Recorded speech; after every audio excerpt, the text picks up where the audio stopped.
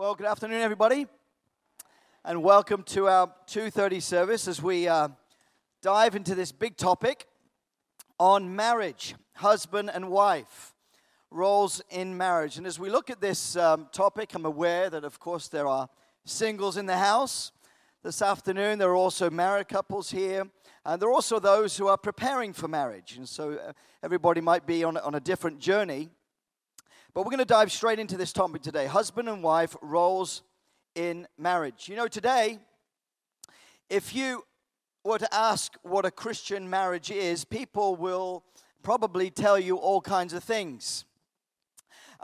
If I was to put the question out to you, define what a Christian marriage is, or what is your understanding of a Christian marriage, people will say all kinds of different things. And they might be, of course, molded and shaped by their own experiences, whether those are good ones or those are bad ones. But I just want to lay it out just before you today, something that the simple kind of view of Christian marriage is this, is that it's not just a binding legal or social contract. A Christian understands marriage as a covenant that's made under God, amen? It's made under Him, and so it's more than just a legal contract, it's holy. It's holy before the Lord. And so the earliest recording in the Bible of marriage is found in Genesis 2, verse 18. Come with me there quickly. Genesis 2, verse 18. We're going to be looking at quite a number of scriptures today, so if you've got your Bibles, that'll be great. Genesis 2, verse 18. Where the Lord said, "It is not good for a man to be alone." And the men said, "Amen. I will make him a helper, a partner that's suitable for him." And so, in other words, Adam didn't take a wife, he received one from the Lord. When Adam first saw Eve, he probably said, "Wow." Well, he didn't say that, but Genesis 2:23 says, "This is now bone of my bones and flesh of my flesh." Probably something that made sense back then. If we said that to somebody now, they might look at us a little bit strange. But bone of my bone and flesh of my flesh, as Genesis 2:23 is a reference there. And so it was God who invented marriage. Right from the beginning, it was God's first established institution on earth, established even before government, way before anything else. And so in other words, God loves marriage. God loves family, and it's created to be enjoyed. And every married couple said, "Amen." Not too many strong amens there. But hey, it was created to be enjoyed. And so it's not to be looked at something that is temporary. This is a commitment to one another. It's precious in God's sight. And because it was His idea in the first place, God's got a lot of wisdom to give about the whole way marriage works, how to maintain a marriage relationship. And the truth is today is that we live in an age where the sanctity and the value of marriage is being undermined wherever you look. Whatever country you might go to, marriage is being undermined. And that's why it's important for us, first of all, to, of course, be looking at these scriptures to get a firm understanding of what a Christian marriage actually is defined like in the Bible. So in other words, we go to the Bible. Amen? We go to the Word to understand what marriage is. We certainly don't allow the world to mold and shape our understanding of what marriage is, or allow the world to shape our understanding of what it is. God's Word is as a window to the mind of the Lord. And so marriage was His idea. Family was His idea. And so He gives wisdom on important things in marriage. What are some of those things? Maybe about having peace and harmony in the marriage. How many know that's a big one? Maybe other things to do with finances, handling finances is one of the biggest things that sometimes married couples are under strain, is the area of finances and money. And so all this is important because when a couple enter into a marriage, there might be all kinds of different expectations and presumptions that couples have of what marriage should look like. A couple of weeks ago, I was talking about how when anybody's in a relationship, there can be all kinds of different expectations of what that relationship should look like. And usually that's actually been shaped by family backgrounds. Has the mother, for example, or father been the dominant personality in that family or relationship? Have you come from a single-parent family? All these kind of things can shape your understanding of a relationship. But what makes a Christian marriage or a biblical marriage unique from any other marriage is that it is built on the Word. Amen. It's built on Jesus Christ. Someone said this. They said, marriage is a total commitment of two people to the person of Jesus Christ and to each other. It's a commitment of two people to the person of Jesus Christ and to each other. And so, in other words, Christ is the foundation. He's the one, he's the rock on which you build upon. He's the one, of course, who is the foundation, the cornerstone on which this whole marriage relationship is being constructed. Someone likened marriage to a lifelong building project. And so Christ is the foundation. He is the cornerstone. And so when a couple, for example, are committed to a Christian marriage, when they're committed to Jesus Christ and to the Word, they should actually benefit or should enjoy many advantages over those who don't actually have any spiritual input. And so, unfortunately, today, many marriages are, they go wrong or they might be in trouble because they have weak foundations. And so cracks start to appear in this building project that they're working on together because they're not necessarily building on the teachings of Jesus or on the New Testament and what Paul the Apostle taught. Jesus said, a wise man builds his house on the rock, on the solid rock. In fact, Matthew 7:24 says this, and even though the rains come and the floodwaters rise and the winds beat against that house, it won't collapse. Why? Because it is built on solid rock. But a foolish man builds his house on sand. When the rains and floods come and the winds beat against that house, it will fall with a mighty crash. And so when a marriage is founded on Jesus as the solid rock, that means that it can withstand some of the storms that might actually come into a relationship. And of course, this scripture applies to all different areas pertaining to our walk with God, but certainly it applies to marriage. We're to build on the rock. And so the thing that we can take comfort from and encouragement from today is that Jesus is very passionate about ensuring the success of marriage. Amen? He's interested in marriage. He has a very high view of marriage. And I think it's very significant that Jesus chose a wedding to do his first ever miracle. The first display of God's glory and the glory that was flowing through Jesus' life was shown at a wedding. And so in the Gospels we read that Jesus was invited to this wedding, to this couple, and this couple were going to be very glad that they invited Jesus to their wedding because he was about to save the day. Always a good idea, of course, to invite Jesus to your wedding. And you remember the story that the couple, they ran into a little bit of a crisis. And what was this crisis? They ran out of wine. And so Jesus had already traveled 2 days by foot. And so, of course, he was very keen to get to this wedding. They didn't have trains, planes, and cars, any kind of automobiles back then. Everybody had to walk on foot. And so Jesus was coming to this wedding. And anyway, he saves this couple from embarrassment and turns this water into wine. And this was no small amount of wine either. This was about 150 gallons of wine. I mean, no, that's quite a lot of wine. In other words, Jesus knows how to throw a party. Amen. But he showed his first display of glory first at a wedding. I think that's very significant. He places a very high value on weddings and marriage. Mark 10. Come with me there. Here are the words of Jesus Christ recorded by Mark. Mark 10, verses 7 to 8. Jesus said, for this reason, a man will leave his father and mother, and he'll be united to his wife.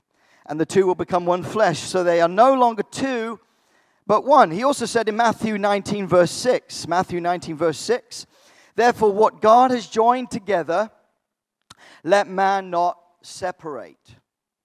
And so this shows that Jesus, just those two verses show that Jesus had a really high view of marriage. Now, throughout the Bible, the marriage relationship between a husband and a wife is used as like a metaphor for between Christ and the church. Between Christ and the church. So Paul the Apostle, he relates marriage to Jesus and his bride. Who is the bride? That's the church. That's Jesus' body. And so it describes Jesus as the one who is the ultimate giver. He's the one who has paid the ultimate sacrifice for his bride. He is the one who has sacrificed himself for her. He's given himself up for her, for his church. And so the apostles' teaching is that we can only truly understand the relationship between husband and wife when we understand the doctrine between the relationship between Christ and the church, or Christ and his bride. And so we're encouraged by Paul that our whole idea of marriage is supposed to be a positive one. Amen. Not a negative one, no matter how long you may be married before, but it's supposed to be a positive one. Why? Because it's compared and it's elevated to this position of the relationship between Jesus Christ and the church. How many know that's a high level? That's a high metaphor, example. And so a Christian's view of marriage is supposed to be a positive one. And so that means it was intended to last. It's something that we must think of in terms of the relationship between the Lord Jesus Christ and the church. And so the question right there is, for those who are married already, the question is, does my married life correspond to that relationship? How is it manifesting that? Is it governed by that? Is it governed by this heavenly pattern, to this glorious pattern of Christ and the church? And so the marriage of Christians should be one that gets more wonderful. A married couple said, amen. It must be the one that gets more glorious when we consider the relationship between Christ and his church. And so the Christian marriage is one that continues to grow. It continues to increase. It develops. For example, when we're born again, when we get saved, Christ comes into our life. And of course, from that point, we grow. Amen? We increase. We mature. Well, Paul is saying that this is the same picture of what marriage is supposed to be like. It increases. It matures. So we're looking today at the roles of husband and wife. And now, in case you hadn't noticed already, man and woman have been created differently. They have been designed differently. They are wired differently. Anybody notice that? Yes? Not too many of you? They have been created different. God didn't create the man the same as the woman. In other words, marriage involves two people with two different backgrounds, different personalities, different views, different opinions, different interests perhaps, but they're joined together for the rest of their lives. And so added to this is the basic, selfishness of human nature, the desire in every one of us to have our way, my rights, my views, my own interests. And sometimes in a marriage relationship, it might be true to say that marriage helps you discover more about yourself than it does about your wife. Martin Luther said this: there are two ways of becoming less selfish and more like Jesus Christ. The first was to enter a monastery. The second is to embark upon marriage.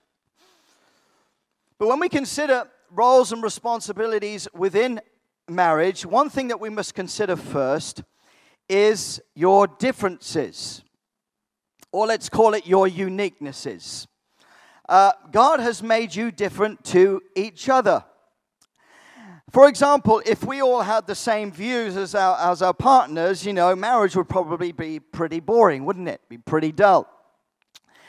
Some have referred to marriage like teamwork. In effective teams, people contribute their different gifts for the benefit of everyone. But, just imagine a football team that had all defenders.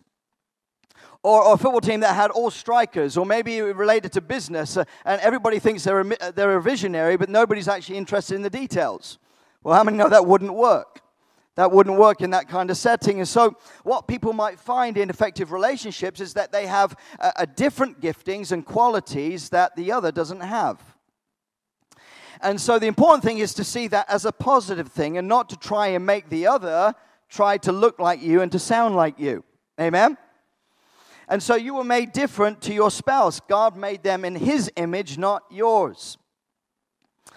And so you have a different personality to them, but both personalities are to be those personalities that complement one another, not to compete with each other, but to complete one another's. And so differences are good. Turn to your neighbor and say, differences are good. Differences are good. You have uniquenesses. You're not both the same. That's a good thing. And so that's when you start to actually figure out how partnership actually works, because you've got different skill sets that they don't have, and they've got skill sets that you don't have. Differences are a good thing. And so we're going to be looking at a key portion of Scripture in Ephesians and use these to really solidify our understanding of roles in marriage. Come with me now to Ephesians 5, verse 22 to 33. Ephesians 5, verse 22, and if they can put it on the screen, that'll be even better. Ephesians 5, verse 22 to 33.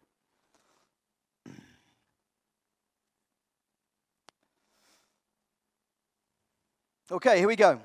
Wives, submit to your own husbands as to the Lord. For the husband is head of the wife, as also Christ is head of the church, and he is the Savior of the body. Therefore, just as the church is subject to Christ, so let the wives be to their own husbands in everything. Verse 25, husbands, love your wives, just as Christ also loved the church and gave himself for her, that he might sanctify and cleanse her with the washing of water by the word, that he might present her to himself a glorious church, not having spot or wrinkle or any such thing, but that she should be holy and without blemish.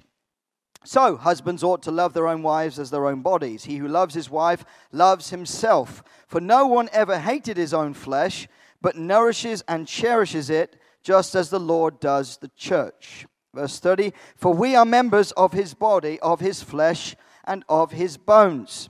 For this reason a man shall leave his father and mother, and be joined to his wife, and the two shall become one flesh. This is a great mystery, but I speak concerning Christ and the church. Nevertheless, let each one of you in particular so love his wife as himself, and let the wife see that she respects her husband. Why does Paul include a healthy portion of Scripture to marriage? Well, he doesn't want people to have a warped understanding of what a marriage relationship looks like. He wants people to have a healthy and realistic view of what it looks like. And for those who are single and preparing to go into marriage, this is a very healthy thing for us. I would encourage you to look at this consistently, this portion of Scripture, as you're preparing for marriage. And so here in these verses, we discover, especially in verse 33, right at the end there, the Apostle Paul's unbeatable winning combination for a healthy marriage.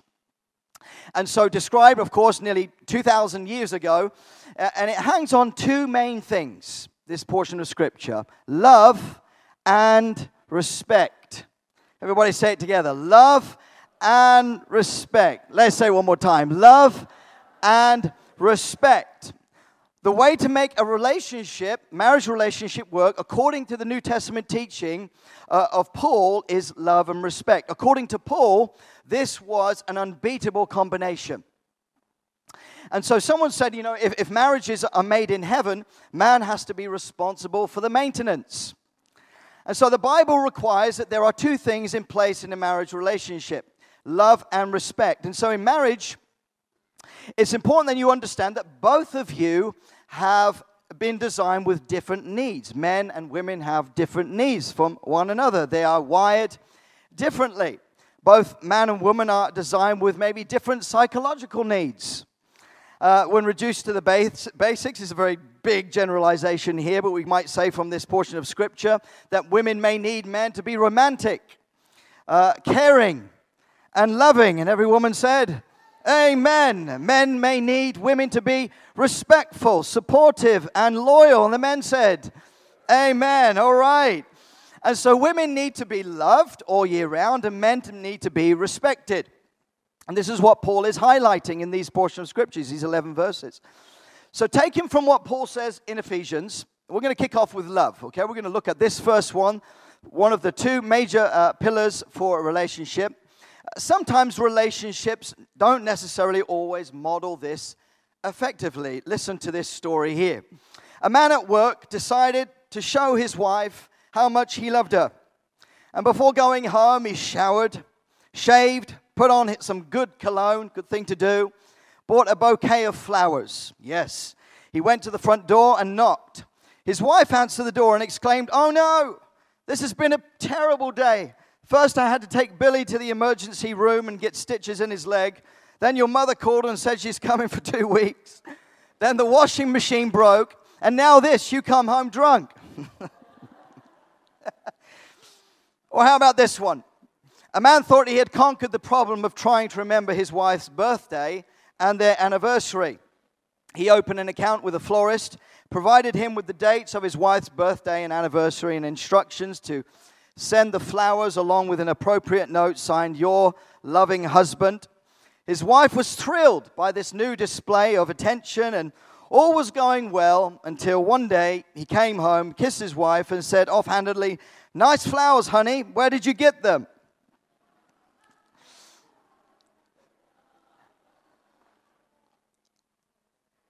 Sometimes, despite however maybe long your relationship has existed or your marriage has existed, sometimes love is not always so evident in a relationship. The greatest book of love is the Bible. Amen?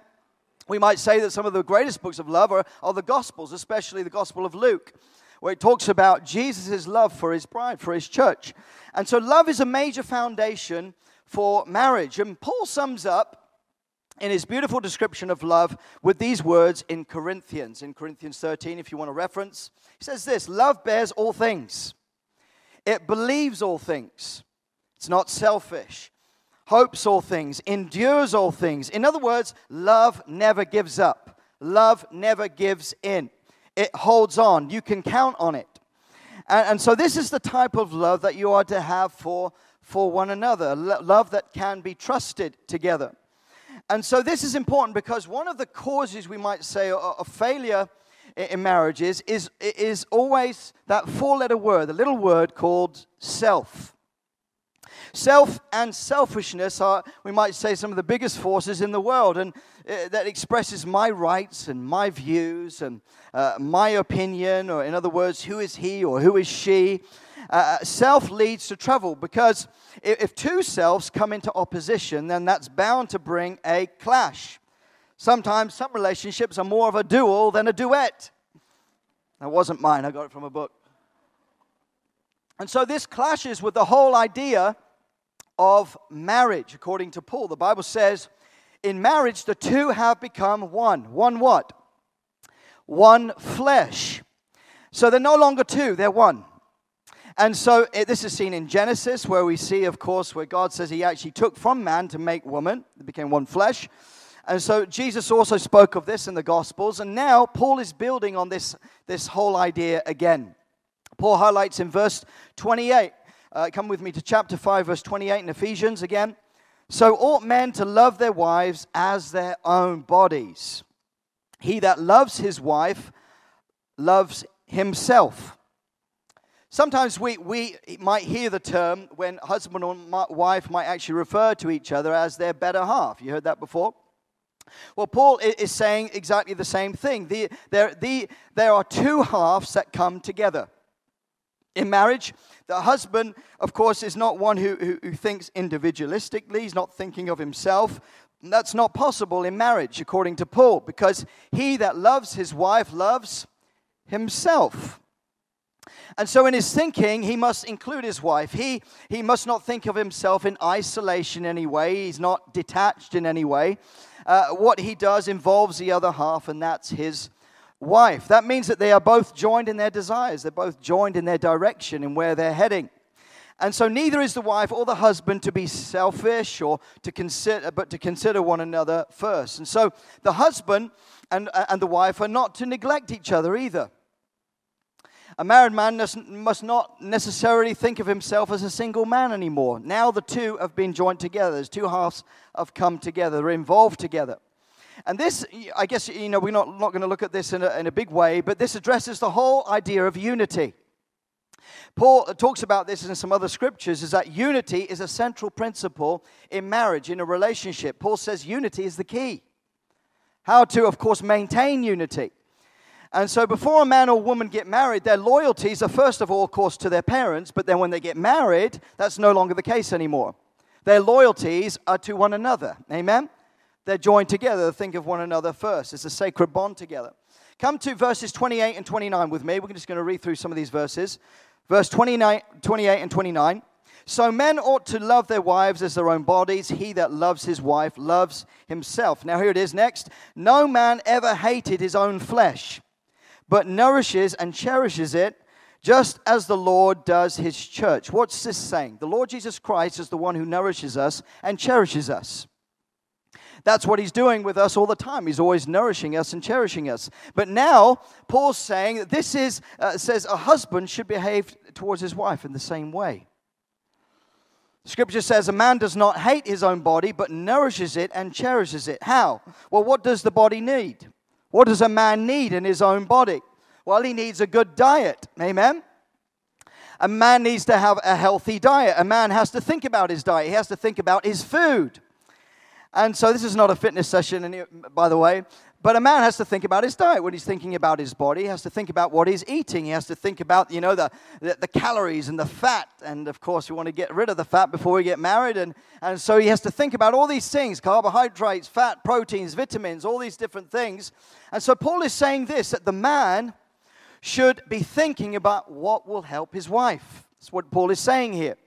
What will strengthen his wife? The husband should be thinking about what pleases her. What gives her pleasure and enjoyment? What does she like?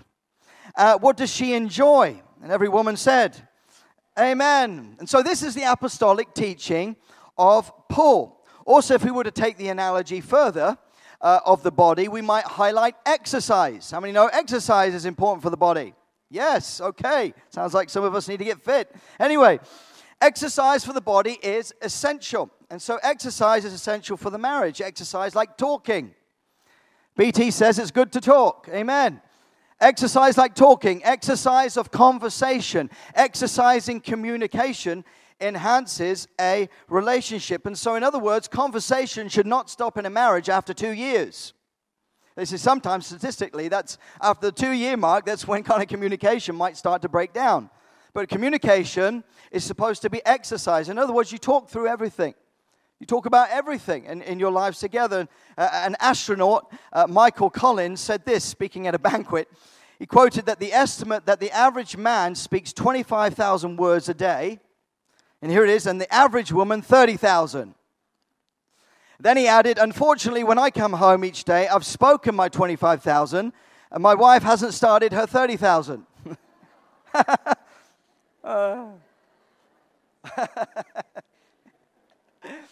And so in marriage, you talk through your business, you talk through your worries, you talk everything through. After all, you're in this together. This is how Paul is saying a relationship works with husband and wife. The relationship develops in this way.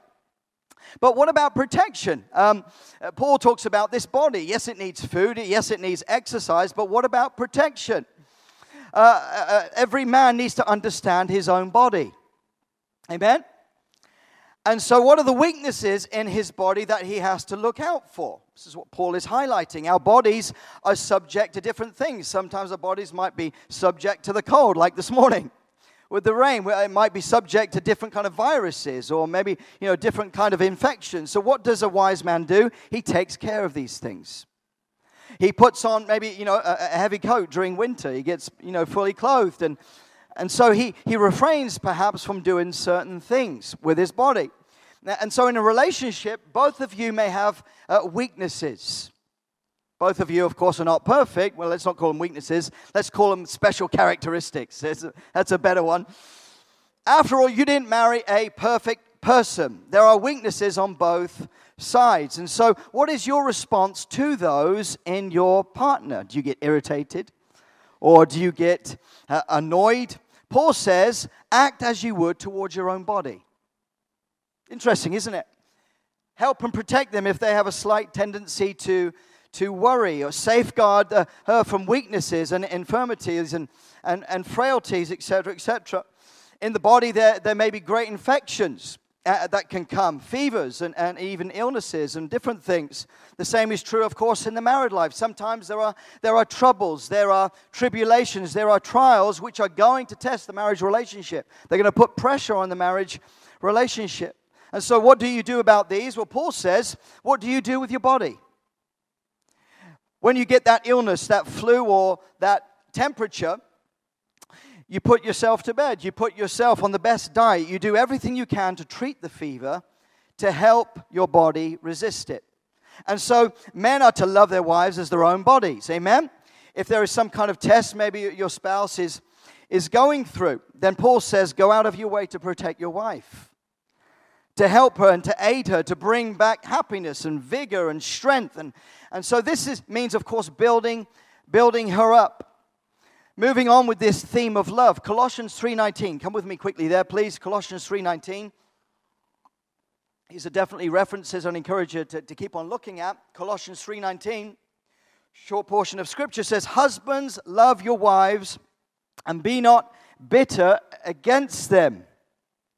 Be not bitter against them. What's this saying? Well, Paul's saying this, that the danger of a husband is to become bitter. Now, that word translated means to be harsh or crushing or even domineering. And so now you need to understand, of course, when Paul was saying these statements, these were huge statements that he was proclaiming to the New Testament church. Why? Because when you read about the pagan view of marriage back then, and especially the typical attitude of husbands towards wives, this was revolutionary teaching. Revolutionary teaching that Paul was bringing. Sometimes we read it and we hear it, we think, oh, okay, yeah, I've heard that a lot of times. But this was revolutionary teaching to the people, to the church back then. Wives were virtually nothing but slaves. And so husbands were generally guilty sometimes of being harsh and being domineering. But when this Christian message comes through, the whole idea of marriage was being transformed. Hallelujah. And so even in areas like marriage, the Christian faith was conquering the world in the first century. And so nothing like this, of course, had been taught before. People hadn't heard these teachings. People and married couples were living this new kind of life towards one another.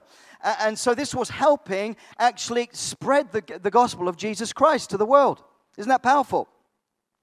And so this was one way in which the gospel was being promoted through a whole transformed idea of what marriage is.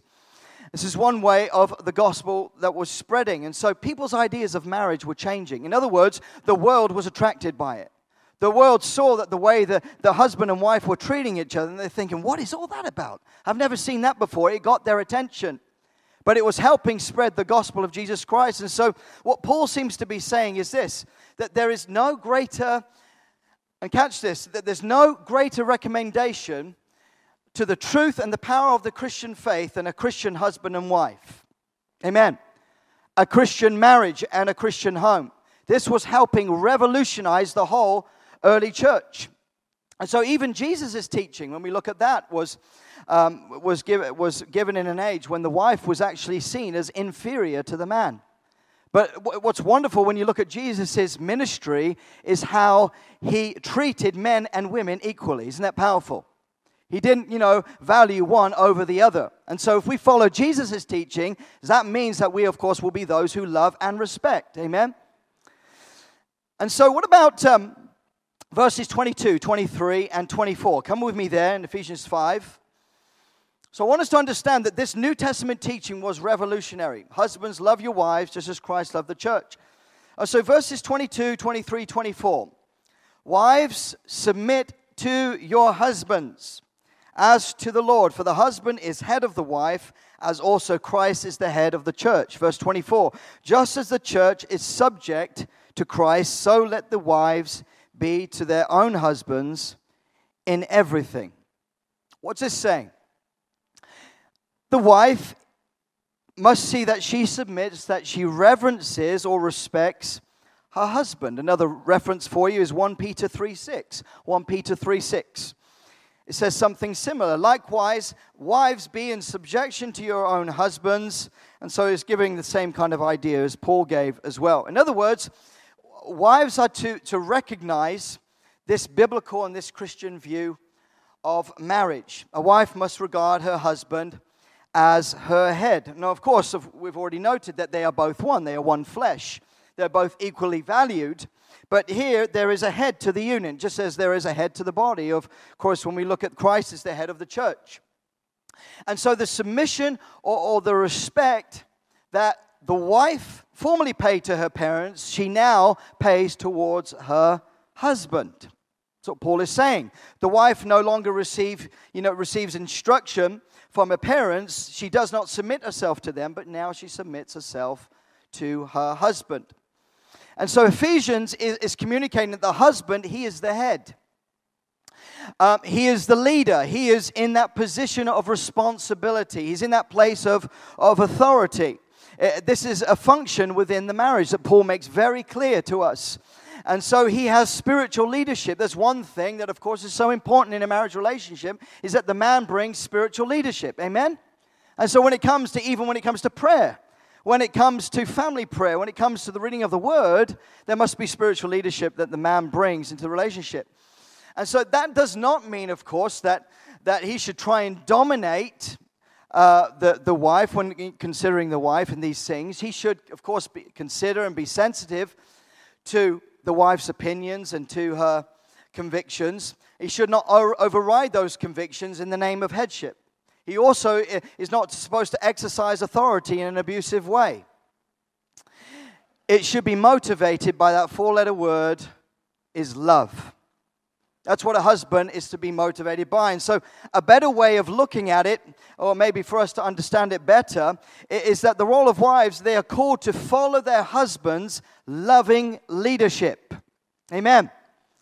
They're called to follow their husband's loving leadership. This means that he values his wife's companionship and her counsel, and equally she values and she respects his leadership. And so the scripture identifies both in equally in the same way. There's a balance here. Also the fact that wives are to recognize and to respect this authority is not just unique to them. The husbands are to submit themselves to Christ. Amen? And so there's an equal way that the husbands are to submit themselves in the authority of Christ.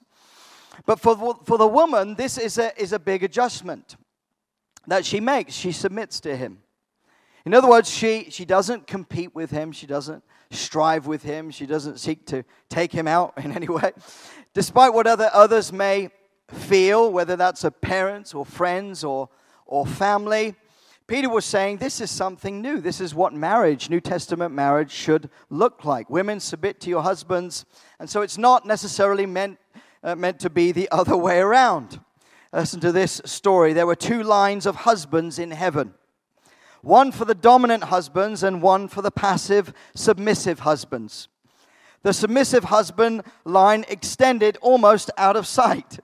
There was one man in the dominant husband line. He was small, timid, appeared anything but a dominant husband. And when the angel inquired as to why he was in the dominant husband line, he said, "My wife told me to stand here."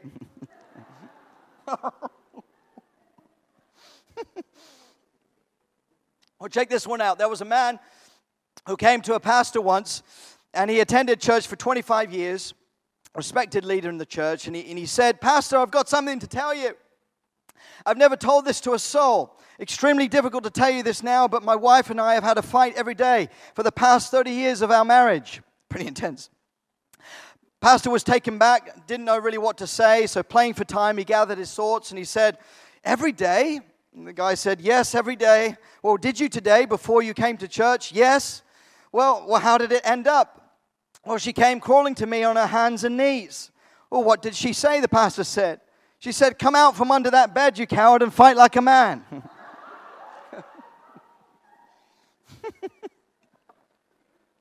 I've been laughing about this one for a little few days. Now, how many of you can probably see that this is not necessarily the way that it should be in a marriage? I hope not, anyway. And so Paul says, "Let every one of you love your wife even as himself." And the wife see that she reverences and she respects her husband.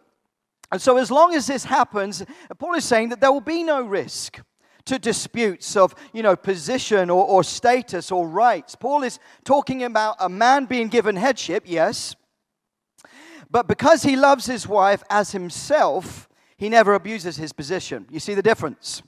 It's motivated by love. And so here is a woman who's, yes, submitting herself, just as Paul says, But she never has the need of being afraid, of course, of being taken advantage of or being trodden upon. Husband and wife are both dealt with equally in these scriptures. They're treated both the same. And so the balance is perfect. And so these are the clear roles that are to be expected in any Bible-based marriage. And so this is teaching that needs to be applied, of course, practically. I'm coming to a close here. But so within marriage, you remember we identified earlier on that each of you have been given unique gifts. Yes? You've been given unique skill sets that are to complement one another, personalities that are not to compete with one another, but to complete one another. You are both different. There are different gifts and skills that you have that they don't have, and ones that they have that you don't have. And so this is where, of course, the partnership works together. When we consider traditional marriage, when we think of that, often we might think of the idea that women should be responsible for the cooking and the cleaning and the laundry, while the man is at work, earning the family income. Now, Scripture does highlight some things to do with this, that outside the home, this is man's primary area to work. It talks about how the home is the center of woman's activity in raising the kids. But the Bible is not just some law book. I just want to put this to you, is that the Bible is not just some law book that says it has to be a certain way. And so Scripture highlights that, for example, the management of money and finance. What about that? This is one of those that sometimes causes a little bit of friction and tension in a relationship. This is a big deal in marriage and must be handled correctly. However, some women may be more gifted in the area of finances than men. Any women say amen to that? All right, there's too many there, okay. And so if a couple are agreed, oh yes, and the husband ultimately has final responsibility, of course, in this area, it might be better for the woman to keep care of the family finances, so long as they are agreed. Sunday school teacher was trying to demonstrate the difference between right and wrong. All right, children, let's take an example, she said. If I were to go into a man's pocket and take his wallet with all his money, what would I be? A child in the back answered, you'd be his wife. No. Anyway, some men may be better at cooking than their wives. Oh, I've said it now. And so, as long as a couple are agreed, there's no reason, of course, why the men can't take responsibility in this department. Good luck to you, men. But anyway, it might be the case that sometimes, for various reasons, a couple might have to temporarily change the way they operate in the home, because maybe a husband is pursuing an education, and of course he's not able to serve in some of these areas in the relationship. Or maybe a woman has to take the role of being able to be the primary provider, because maybe there's something happening with the husband, maybe it's a physical disability or whatever. But all of these variables, they don't change the pattern of what Paul is talking about, and talking about setting out the pattern for husbands and wives. Couples must dedicate themselves in seeking to follow this biblical pattern of headship and submission in the best way possible through, of course, agreement and unity. This is so important. But according to Paul, the most important thing, we've looked at a number of things and looked at some number of verses here. The most important thing in a relationship is to consider the Lord Jesus Christ.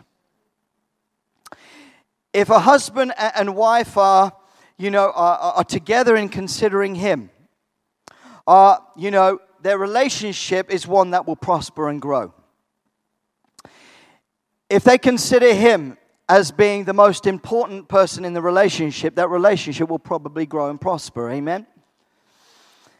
In other words, the headship of the husband will be the same as the headship of Christ over the church, who gave Himself for her.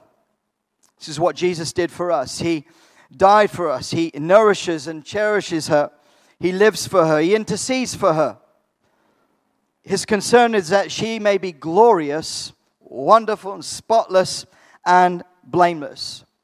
And so this is the secret, to ever be looking at Him, the Lord Jesus Christ, looking at that heavenly pattern for your relationship together. And so the principle of success in marriage is this: let this mind be in you, which was also in Christ Jesus.